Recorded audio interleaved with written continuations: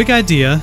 Jesus' grace never lacked truth, and his truth never lacked grace. Our weekly identity statement, I am a person of gracious truth and truthful grace. And our memory verse, Luke chapter 6, verse 43 through 45, no good tree bears bad fruit, nor does a bad tree bear good fruit. Each tree is recognized by its own fruit. People do not pick figs from thorn bushes or grapes from briars. A good man brings good things out of the good stored up in his heart, and an evil man brings evil things out of the evil stored up in his heart, for the mouth speaks what the heart is full of. Truth. There's no way we can do truth justice in one day, in one little section. Nor can we do Jesus' teaching in John 8 any kind of justice.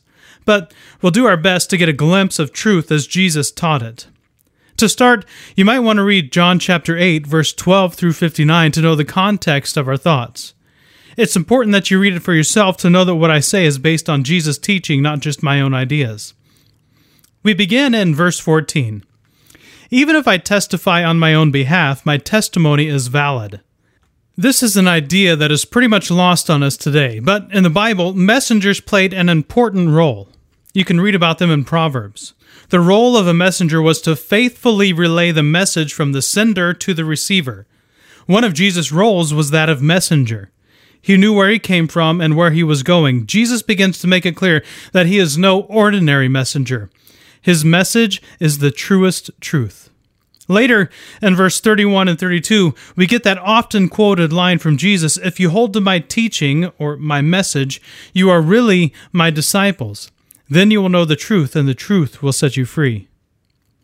The Pharisees didn't respond well to this statement, and it just gets worse. How can you say we need to be set free?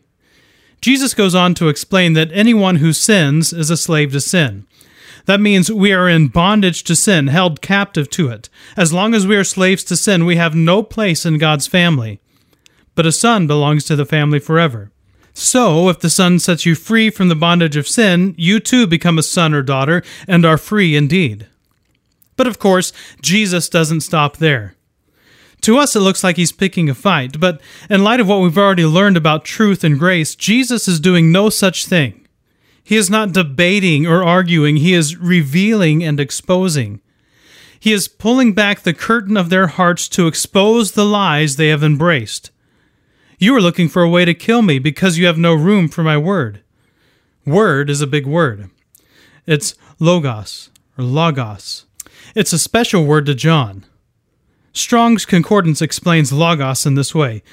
In John, it denotes the essential word of God, Jesus Christ, the personal wisdom and power and union with God, his minister in creation and government of the universe, the cause of all the world's life, both physical and ethical, which for the procurement of man's salvation put on human nature in the person of Jesus the Messiah, the second person in the Godhead, and shone forth conspicuously from his words and deeds.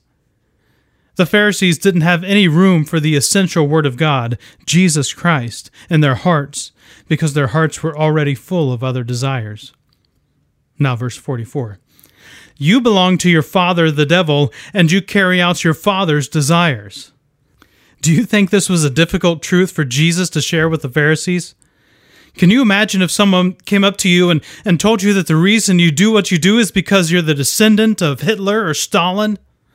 And that pales in comparison to being called children of the devil. But Jesus does not shy away from the truth to keep from bruising their ego. He shares the truth with them, knowing that is the most gracious thing he can do. It's interesting to point out there are two fathers portrayed in Jesus' teaching. There is Jesus' father and their father, the devil. There are other contrasts that are made as well. There are two languages, the language of Jesus' father, truth, and the language of the Pharisees' father, lies. When the devil speaks, his language is deception. Then there is the death and life comparison. The devil was a murderer from the beginning, but whoever obeys Jesus' word will never see death. It's also interesting to note the picture of the devil being full of lies or saturated with lies, much like we learned about Jesus being completely saturated in every fabric of his being with grace and truth. The devil also was completely saturated with deception. There is no truth in him. For our purposes today, we need to focus in on two key statements Jesus makes. If you hold to my teaching, you are really my disciples. Then you will know the truth, and the truth will set you free. Also, whoever belongs to God hears what he says. The reason you do not hear is that you do not belong to God. How do we belong to God? By receiving his free gift of grace. When we have done that, died to ourselves so that we can receive his life that is truly life, when we have been buried with Christ and God does the work of raising us to new life in Christ, then we belong to God. That's how we are able to hear. That belonging is kind of like the decoder to hear Jesus teaching. Without it, there may be nice messages, but they won't change us. But if we really belong, if we hold to his teaching, then we really are Jesus' disciples. Then, sequentially, we will know the truth, and the truth will set us free. While I don't want to make too much out of the sequence of words here, it strikes me that knowing the truth comes after holding to Jesus' teaching and being his disciples. Why would that be? Could it be that there are lies woven deep into the fabric of our hearts because our first father and our first language was that of deception? Could it be that the only way to be able to begin to untangle those lies that are woven into our hearts is by first belonging to the real Father? I think so. In fact, I know of no other way to begin the process of unraveling the mesh of deceit that enslaves so many believers. Sadly, too many never get to this layer of grace. Too many settle for the false teaching of simply receiving salvation but not following Jesus with their lives. I don't have time to get into it, but I simply don't see that taught anywhere in Scripture. Feel free to correct me if I'm wrong, I can take it. But too many so-called Christians think all they had to do was say a prayer and ask Jesus into their hearts and call it good. From there, they were free to go about their lives as they wished, not realizing what they were doing was going back to the old dry wells. They were never really set free from the shackles that kept them in bondage to the lies they had believed. Don't settle for that. Yes, freely accept God's gift of grace offered to us through the humble and selfless work of Christ on the cross. But see that work for what it is, the beginning. Being baptized into Christ is only akin to being qualified to run in the race. It is not the race itself. We are qualified to run in the race because Jesus ran the qualifying lap in our place. Then he passed on his accomplishment to us through grace. And now we get to stand at the starting line and begin the process of being set free and learning to run in the freedom God designed us for. Don't go back to the chains. Don't go back to the bondage.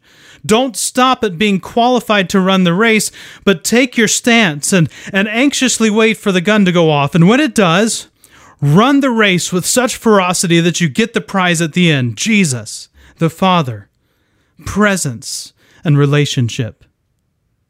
Our daily scripture focus, John 8, verse 31 through 32 and verse 47. If you hold to my teaching, you are really my disciples. Then you will know the truth, and the truth will set you free. Verse 47, whoever belongs to God hears what God says. The reason you do not hear is that you do not belong to God. As we wrap up, I encourage you to take a few minutes to think and pray through a few things. First, conceptualize. Take a minute and imagine yourself as the Pharisees. Imagine what it would feel like to be told your father was the devil and that the reason you don't understand Jesus is because you speak the language of the devil. Second, reflect. Think about what happens when you read Scripture or listen to a sermon. Do you feel as though God is revealing himself to you, or do you find it hard to comprehend?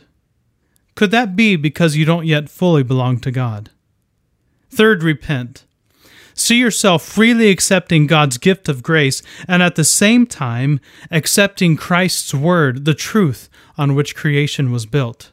And lastly, thank God. Thank God for setting you free in Jesus. Thank God for revealing himself to you.